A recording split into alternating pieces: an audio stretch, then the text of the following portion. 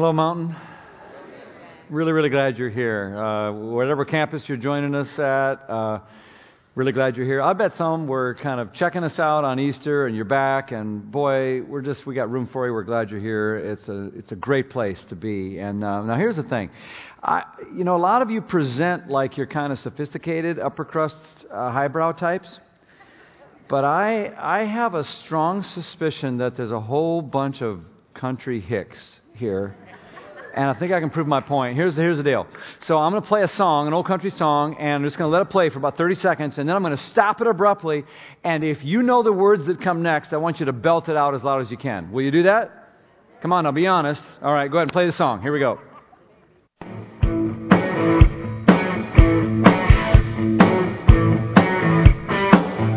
I was getting kind of tired of her in the tatter.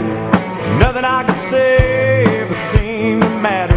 So I took a little dive just to clear my head. I saw a flashing neon up ahead.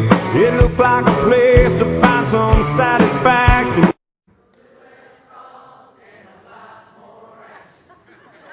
You see, I rest my case. A lot of high-class folk right here in Mountain. A little less talk and what? A lot more action. That sleazy, cheesy old country song actually has a really important truth packed right in the center of it, which is a lot about what we're talking about here. And we all know this to be true, and that is this, that at the end of the day, love isn't just something you think about, you talk about, you wish were true, or you meant to do. At the end of the day, it's a little less talk and a lot more action because love does. Love does. Love changes stuff. Love makes stuff happen. Love goes out of its way and risks and reaches and does stuff. And it all is what we're talking about. It's actually, there's a book called Love Does. It's awesome. It's hilarious by Bob Goff. He's going to be here in a few weeks. You're not going to want to miss it. If you hate reading, this is a good book for you. It's funny and interesting and engaging. It'll make you want to love. And all of this really stems from God Himself. We're a week after Easter. God didn't just look at our problem. He sent His Son. God sent His Son. Jesus loved, and then Jesus raised from the dead. That power is what starts with God and can come to us and then happen through us. We're just to make clear where we're starting, we'll look at 1 John 4, 7 and 8. Here's what it says. Dear friends, let us continue to love one another. Check this. For love comes from God. That's where it comes from. It's who God is. Anyone who loves is a child of God and knows God. But anyone who does not love does not know God. Doesn't matter what you say. If you don't love, because God is love. Does that make sense? Verse 11. Dear friends, since God loved us that much, He's referring to sending His Son to die on the cross for us, we surely ought to love each other. And then I love John 15. John 15:12 says this. This is Jesus talking. He says, this is my commandment. Love each other in the, what does it say? In the same way that I have loved you. Well, how did He love us? We're going to look today at one of the ways that Jesus loved us. And it's the same way that we're meant to love others. And sometimes when we talk about stuff, we start to discount ourselves like, well, I can't do that. Or I'm kind of new at this. Or I'm not good enough. Or whatever. We kind of take ourselves out of the game. But I promise you, what we're talking about today is something that everybody can do. And everybody should do. Because what we're talking about today is an aspect of love where we just realize that when love does, sometimes the best thing it ever does is just it loves in person. It shows up. Because sometimes the best way to love someone is just to be with them. To be with them. One of the most powerful ways we ever love sometimes is to give the gift of our presence. Sometimes we think about a present or a presence being like a box with a bow on it, but the best gift you can give is the gift of your presence. Being there, showing up, listening ears, hands to help, a heart that cares. You, in the flesh, being there. Carl and I were at a retreat this weekend with some mountain folk, and we got to kind of a culminating moment in this retreat. We were singing a song that we like to sing around here called about the good, good Father, right? And honestly, it was kind of an emotional moment, but because of what had happened just prior to then, Carla and I were standing on opposite sides of the room. So we're singing along in this song and kind of getting into it, and then I looked up, and there I saw Carla walking across the room, right in front of everybody, right in front of the projector. I don't think she cared, because somehow she sensed that it was important for us to stand together in that moment. And as we clasped hands and sang that song together, I was so glad she came over. And I don't know why, but maybe you know why. I can't explain it. I just think it's something about the power of presence and to be with sometimes. When I was about 6 years old, I was up north at the cabin in Minnesota. We were at my cousin, the Miller's cabin.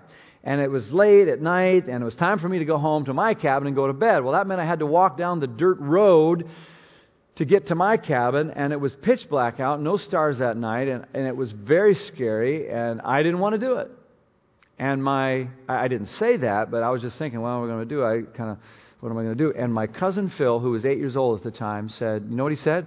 He said, I'll go with you. And I said, oh, no, that's okay. Inside thinking, oh, please do. And he did. He walked with me, and we had the greatest time. We just loved it. Didn't even think for a second about how scared I was at all. And I think every one of us has felt what that's like, to have some dark and scary stretch of our life where we didn't want to do it. It was scary, and somehow maybe someone came along and went with you for part of it. And you felt what we're talking about here, the power of presence. When I was in elementary school, I'll tell you a little bit more than you want to know about me. I don't throw up very well. And but on occasion, when I get the flu, like some people, they throw up like it's, going out of style all the time, easy. Not me. I think about it for days. It rumbles for hours, and then finally, like a volcano, out it comes, and it's a terrible thing. See, I told you I'd tell you more than you wanted to know. But the one particular time I had the flu, hunched over the toilet, dry heaving, retching over the porcelain god. You know how it is. Terrible. And when you're in that frame of mind, you're just miserable. You don't want anyone to ask you questions. You don't want to talk to anybody. You just want the whole world to stop, and you just want it to end, and you're just waiting for that thing to come over. But at the same time, I remember feeling I didn't really want to be alone either. And somehow my mom knew all that. And so as I'm sitting there wretched in my misery with a sweat-soaked T-shirt, she just stood there quietly by me and with me with her hand on my back.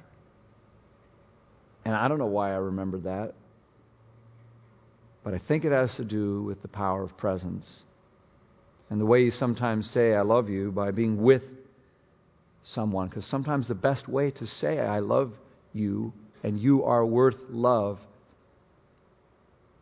is to simply be with someone. And you know what? Nobody does that better than God. Nobody. Love does God style. Being with is how God does love. Being with is how God does love. One of the best ways, in fact. And it all goes back to who God is. So God, in God's sort of who God is God is a relational God. God is not some impersonal force like Star Wars. He's not some sort of disinterested creator who sort of wound us up like a watch and then set us off and left us. No. God is this personal God who's a relational God, and it exists in this eternal relationship of Father, Son, Spirit, and there's a relationship there, and then created all of creation, most notably you and me, out of this nature that God is, this relational nature. The Bible actually says that God created you in God's image and in the likeness of God. So it created man and said, oh wait, it's not good for man to be alone, and so it makes the woman, and there's this sort of relational dimension from us, because we don't thrive in isolation. We're relational creatures. And it was really cool at the very beginning, because God says God was with us, and we were with each other. It was all awesome and swell, and then it goes downhill in a hurry. Pretty soon, Adam and Eve are kind of pointing at each other and hiding and looking for fig leaves to dress in, and their kids are at each other and killing each other, and it goes downhill in a hurry. And pretty much the whole Old Testament is God's desire to reach out to us in different ways to try to be with us again through His commands, His laws, His prophets. And it just feels like it's not going to happen. It just doesn't happen. We keep drifting like a divorce inevitably going to come between God and His people. And that's what the Old Testament is. And so all of us, all of humanity, and each of us kind of feel it in our own way. We're like these miserable crying babies looking for someone to hold us. Because with is what God is and what we were made for. I want to show you a clip. It's from comedian Michael Jr., and maybe you've heard of him. It describes a little bit what we needed then and what all of us need now. Go ahead and watch the film. Not too long ago, I'm going through some video footage, and I run into this video of my youngest daughter being born. Now, of course, I was there. I actually took the video, but I had never really experienced it from this perspective before. Now, look, we're in a hospital room. She's sticky, and she's baby and all that stuff, and she's in the middle of crying. And then I speak up. I start talking to her, and watch how she responds when she hears my voice.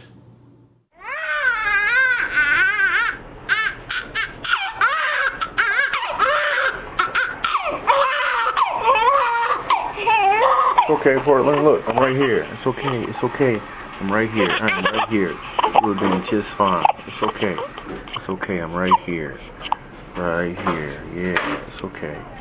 It's okay, baby. It's okay. That was pretty awesome. So check it. A few minutes later, the nurse starts working on her, puts her pamper on her, and I'm not saying anything. And she actually starts to cry again. Then I speak up, she hears my voice, and stops crying. Like again. But I want you to notice what else happens after I tell her that I love her. Mom hold you. Portland, it's okay. It's okay. It's good. It's good. It's good. I'm right here. I'm right here. I am right here. I love you. I love you. I love you. Yeah, I'm right here. I'm right here. It's okay. It's okay. That's just phenomenal. I'm like, whoa. Here's the thing. We'll always have times where we're not as comfortable, probably even to the point of tears, where life is just heavy. The key thing to do in those moments is to be still and listen for the Father's voice. Because He is trying to talk to you. And I can tell you what He wants you to know is that He loves you. All you got to do is open your eyes. Mm-hmm. Powerful word. It's the power of presence. And the beauty is that God is giving that message to each of us, just like Michael Jr. did to his baby. I'm right here. I'm right here. Never once did you ever walk alone. In fact, the Bible says even when you walk through the valley of the shadow of death, you don't have to fear because God says, I'm with you. I'm with you always. That's powerful. In fact, as we kind of think about that, it really is why God sent Jesus. I mean, think about it. We're there, and it's His way of saying, I'm right here to come and be with us. Matthew chapter 1, 23 describes it. It says, look, the virgin will conceive child. She will give birth to a son. They will call him Emmanuel, which literally means what? God is with us. The very name of God is Him saying, I'm right here. That's who God is. He didn't send a text. He came to be with us, to love us. And then you see Jesus making sure that this is anchored in. He comes and He calls His disciples to follow Him. And the Bible says that they might be with Him. And He was with them. And then before He left, He says, I'm going to give my Holy Spirit to all of y'all, so it can be with you. See? And Paul says that the whole ministry of Jesus was about reconciling the world to Himself. What does that mean? So we can be with God again. With. It's there from the beginning. And then he says, now all y'all go out and love each other. Make disciples like I have. And don't worry, Matthew 28 says, I will go with you always. I'll be with you always, even to the end of the age. And then you get to the very end of the Bible. So we started in Genesis with God saying, I'm going to be with you. And we get to the very end and it says it's the same way. It talks about heaven. You know what heaven is, y'all? Revelation 21. And I heard a loud voice from the throne saying, look, the dwelling place of God is with people. He will dwell with them. And they will be His people. And God Himself will be with them as their God. With is what it's about. Friends, think about heaven, man. It is not a place of harps and halos and floating around in some cloud and all that garbage. It's not what it's about at all. Heaven is where we get the thing that we want the most. The thing we long for, the thing that baby was crying out for and which all of us are crying out for. And that is a Father who is finally with us saying, I am right here in a way that's closer than ever. We think what we really want is a new phone or more sex or a new high or a good steak or more money, because that's how we settle for things. We think that's all. But you know what? What we really want and what we've always wanted, what our hearts are made for, is to be with God and with others. And friends, that's what heaven is, this immediate closeness where we don't have any more separation, no more tears and sorrow. We're whole, we're finally healed. All the stuff that we freak out and are screwed up about right now is gone. Think about the most awesome thing you can ever imagine in life. Multiply it times 1,000,000. That's what heaven is. You're not going to be bored. Trust me. And the main reason is we will be with God. Now, the cool thing about that is, when that finally comes, wow, it changes you. When you begin to realize that God wants to be with you. This is why Jesus said in John 14, don't let your hearts be troubled. Don't be all freaked out about everything that's going on. He says, I'm going to go prepare a place for you. I'll get it ready. I'll get a room all ready for you. I'll come back and take you to be with me so that you and I may be together, that you may be where I am, that we can be with each other. That's the promise that a Christian lives with every single day if you've given your heart and life to Jesus Christ. I love the way Augustine said it in the 4th century. He said it this way. You have made us for yourself, God, but our hearts are restless, like that crying baby, restless, until they find their rest in you. And I hope you know a relationship with God through Jesus Christ is where you find your rest, where you can open your eyes to the love that you're looking for, where you can find your peace, where you can find your best life. And when that happens to you, then it can start happening through you. And you'll be a better lover for other people. Because sometimes the best way you can ever love is just by being with someone.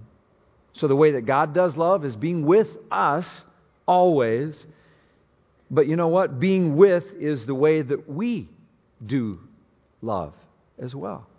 It's one of the best ways. And any of us, as we said, can do it. And it's important. Everybody kind of needs this because we're designed as relational beings, as we said, to, like a baby needs food to flourish and nourish. Well, we need relationships. We need people to be with us sometimes. Everybody needs somebody to be with them sometimes. Everybody needs somebody to be with them sometime. I mean, I could show you a very romantic picture and you'd know exactly what I mean. Go ahead and show the romantic picture of Rose and Jack.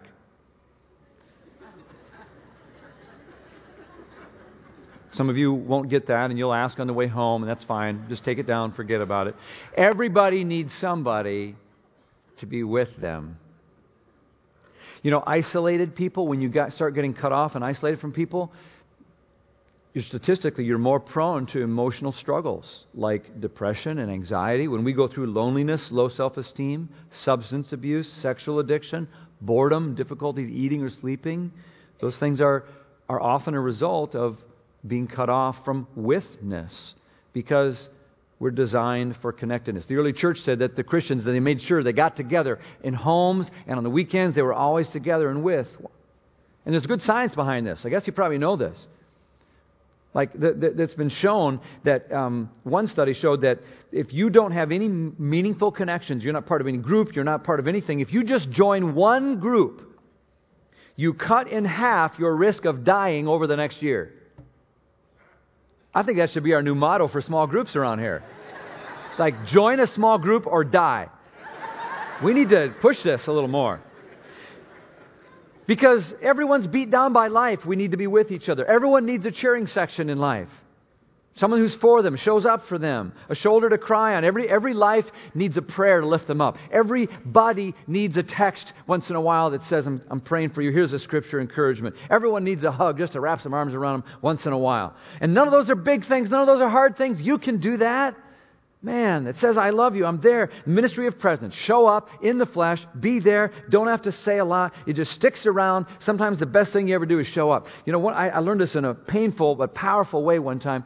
Very young as a pastor, and I was a chaplain at a hospital. I got a call. It was very sobering. I went to the hospital, sat in the ER, and there was this young mom bawling and heaving and sobbing because her husband had just taken her life. I was so far over my head, I did not know what to do. All of my theological training and education and degrees and Bible knowledge went out the window. I froze. I couldn't think of a thing to say, and I said nothing. And I just held her hand. It was a long time. About 6 months later, she tracked me down through the hospital and sent me a note. I'll never forget it. She said, "Thank you for not talking." Now, there's something a minister loves to hear. But she said, somehow your presence there was what I needed. There's something holy that happens when you just show up. Sometimes, shut up. Ministry of presence. Let me ask you a question. Where do you need to practice the ministry of presence, do you think? Is there a name that comes to mind, a place, an environment where just kind of being more fully there, showing up? Or here's another question for you. Who do you need to let know, hey, I'm there for you. I'm here for you. Who is that? And how will you do that? This next week, we're doing these Love Does challenges. I hope you'll get online on Instagram and Facebook and follow along with these challenges and hashtag it out, Love Does MCC. Tell the story. This week, we're going to focus on practicing presence. Just being with someone. Maybe it's someone who's homebound, sitting quietly with someone. Maybe it's someone, a child in your family that you just need to be more intentional about. Someone that God is looking for you to practice the ministry of presence. And for some of us, we're so busy, you might have to get out your to-don't list and start a to-don't list and write some stuff down that you won't do in order to make some time so you can spend some time with someone. Hey, can we talk really super practically for a few minutes? Would that be okay? Let's just get down to brass tacks. Let's talk about a couple of environments, just family and friends, where this is, you don't have to go looking for strangers. So you can do it with strangers, but you know what? Ministry of presence, sometimes the relationship we already have. Let's talk about family, okay? Now, I don't know what kind of baggage and struggle and hassle you have with your family, okay? I'm sure it's terrible. All right, listen. Let's work on the ministry of presence, because even though we're in proximity and using the same space sometimes, we're not really with each other. And sometimes that's just the way we need to love. What if can I just throw three things out that would probably be a game changer for all of us in families? If you're in a family, and I know not all of us are, but if you live with some folk, what if we just looked at these three things differently? Bedtime, dinner time, and car time. If we got more intentional, more on purpose about really being with each other when we can at bedtime, dinner time, and car time, wow, that'd be a game changer. Am I right? I bet I'm right. You know, bedtime, sometimes that's, when your kids are little, it's obvious. When your kids get older, sometimes it's still important.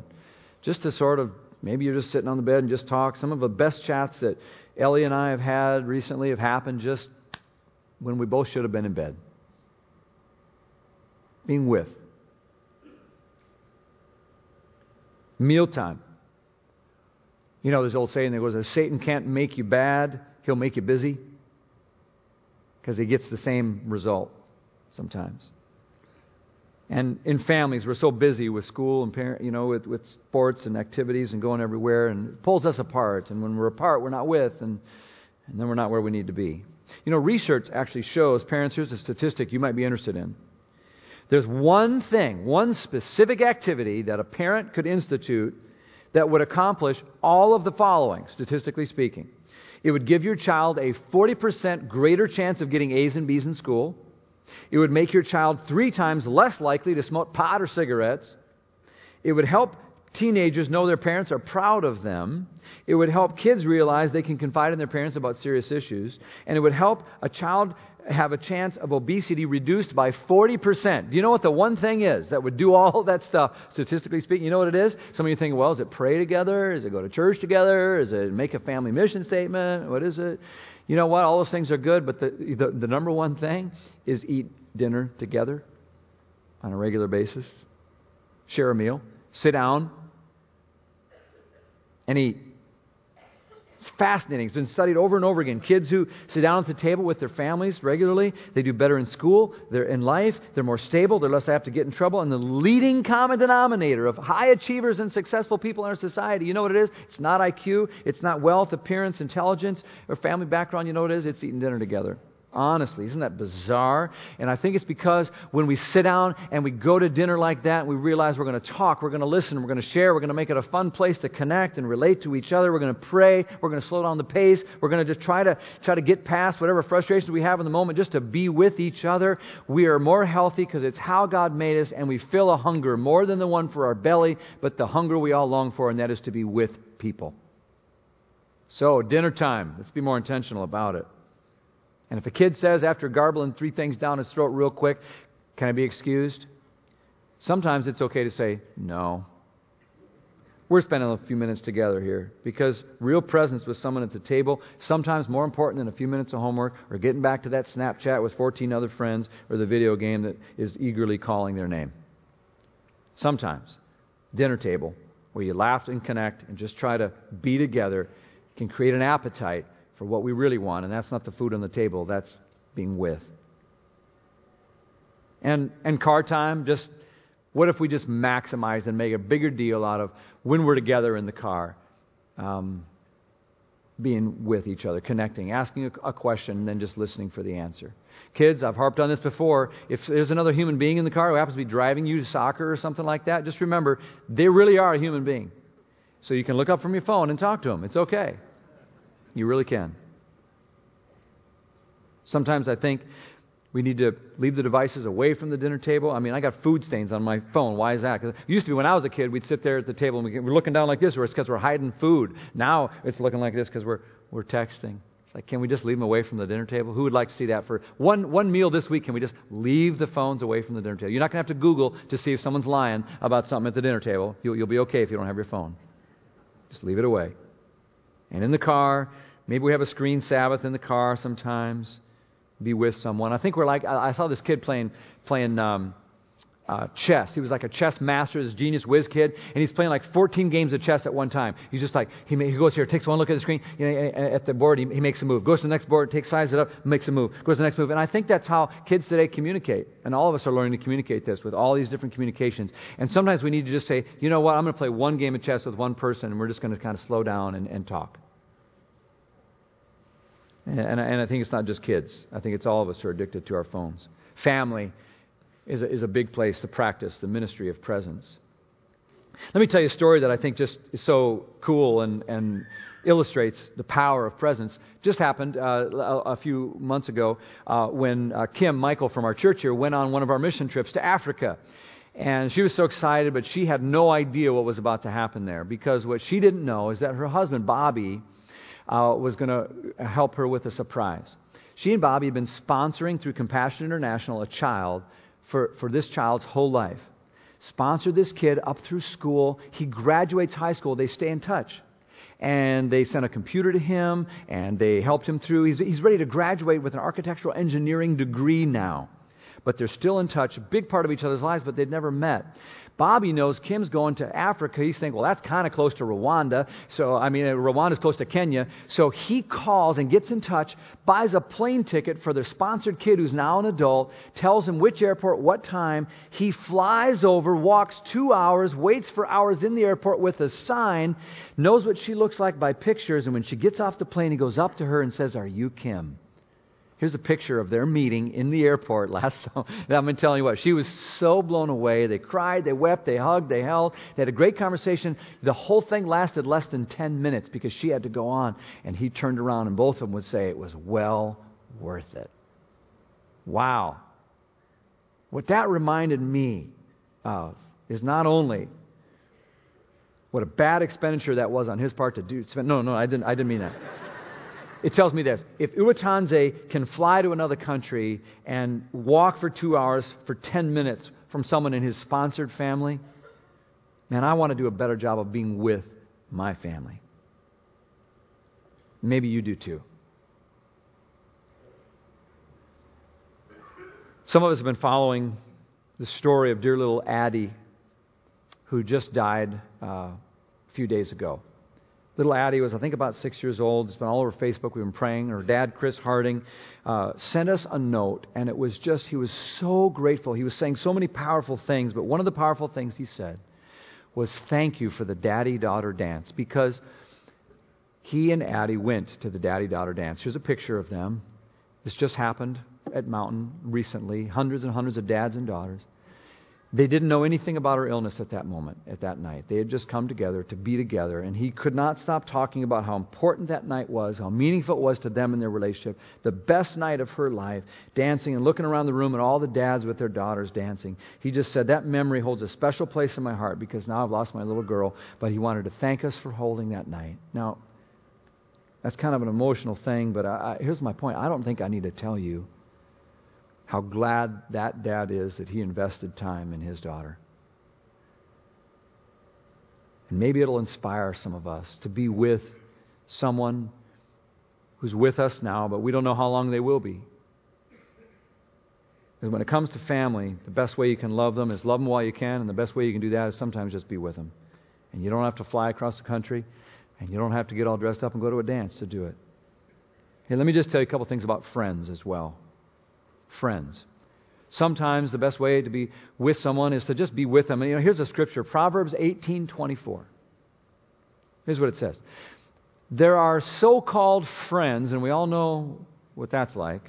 People who pose as friends, but they're unreliable, and they really only destroy each other. They're not good for us, and they're not good for them. But a real friend sticks closer than a brother. Galatians 6 says this in the New Testament. Brothers and sisters, if someone's caught in a sin, they're in trouble, they're living. You who are living by the Spirit, if you're connected to God, you should help restore that person. Get them back where they need to be with God. But watch yourself, or you also may be tempted. And then it says this in verse 2. Carry each other's burdens. And in this way, you will fulfill the command of Christ. The command of Christ is to love each other. How do we fulfill the command to love each other? Carry each other's burdens.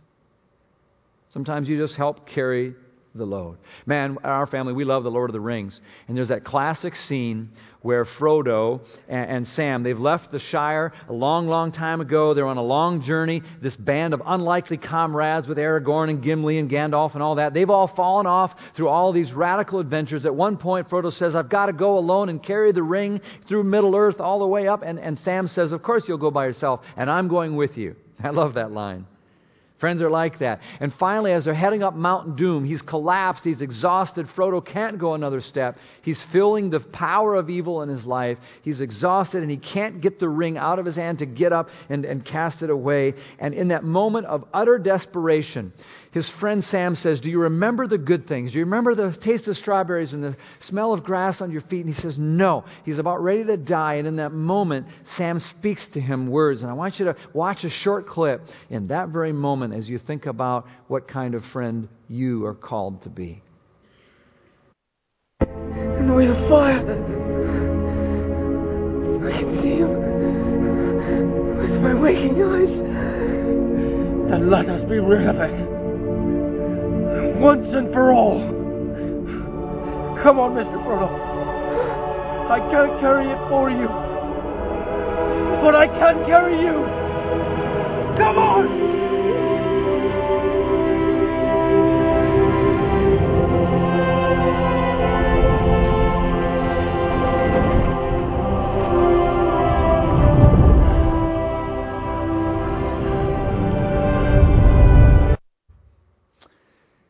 Come on, Mr. Frodo. I can't carry it for you, but I can carry you. And that's the kind of love that God has given to us. And now it's the kind of love that you're invited to give to someone else, to be with them in a way. Maybe you've got a friend who needs you to help. You can't carry everything for them. But maybe some way, somehow, a little way, you could help carry them a little bit. Carry their burden. Maybe it's a friend who's battling cancer. Maybe it's a friend who's battling a legal battle, a custody battle, a depression battle, a loneliness battle, a battle of insecurity. I don't know. But I hope that this week you'll feel the love of God more closely, intimately, and then be able to share it. So, let me encourage you to play along with this, what we're doing on social media, and engage in the challenges that come each day. Check out Facebook and Instagram, and there they come. #LoveDoesMCC. We've heard some great stories so far, and they're kind of fun to read. Let's look at a couple from last week. Here's the first one. Mom and Dad, clean floors and bathrooms mean I love you. Now, I'm assuming that means she did that for them rather than they did it for her. If so, I want that girl in my house. Let's go to the next one. Bought coffee for the person next in line. I hope it was a nice start to their day. That's cool. Love does. So what's the next one? 2 cups of coffee for the 2 strangers behind me. Awesome. And leaving gas money for a stranger. That's fun. Hope they left more than that dollar bill. Had lunch with one of my board members today in Folsom. Lunch picked up by the booth behind me. Turns out the booth behind him was a bunch of Love Does Mountain people. So here's the deal. What are you going to do? I hope you do something. Everybody right now, reach in front of you, the seat back in front of you at all of our campuses. Reach in front. There's a little piece of paper. It says Love Does MCC. Everyone go get a piece of paper right now, and you're going to need something to write with. Get your pen out. Get a piece of paper. Get this piece of paper. Look at it, okay? I'm going to wait on you. So go ahead and grab it. Fidget around if you're in the front row. You might have to reach behind you, whatever. So Love Does MCC Challenge. Here it is. Practice the ministry of presence this week. Here's some ideas. 1, you could dedicate 27 minutes to a family member who needs your love. Or you pick another amount of time. Who is that? Or maybe this. Spend 30 minutes writing heartfelt notes of encouragement to people who need it.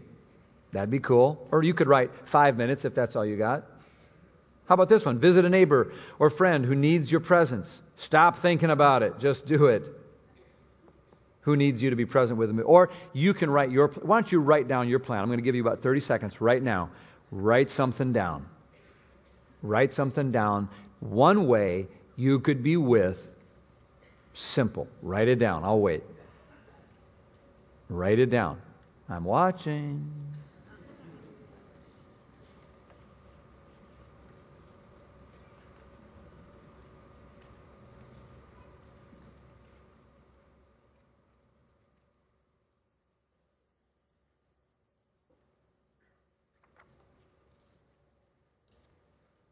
You can write on that all week, or whatever you decide to dream up is good. But at the end of the day, it doesn't matter what you write on your paper. It doesn't matter at all what you mean to do right now. You know why? Because love does. So write it if it'll help, but do it. Let me pray for you.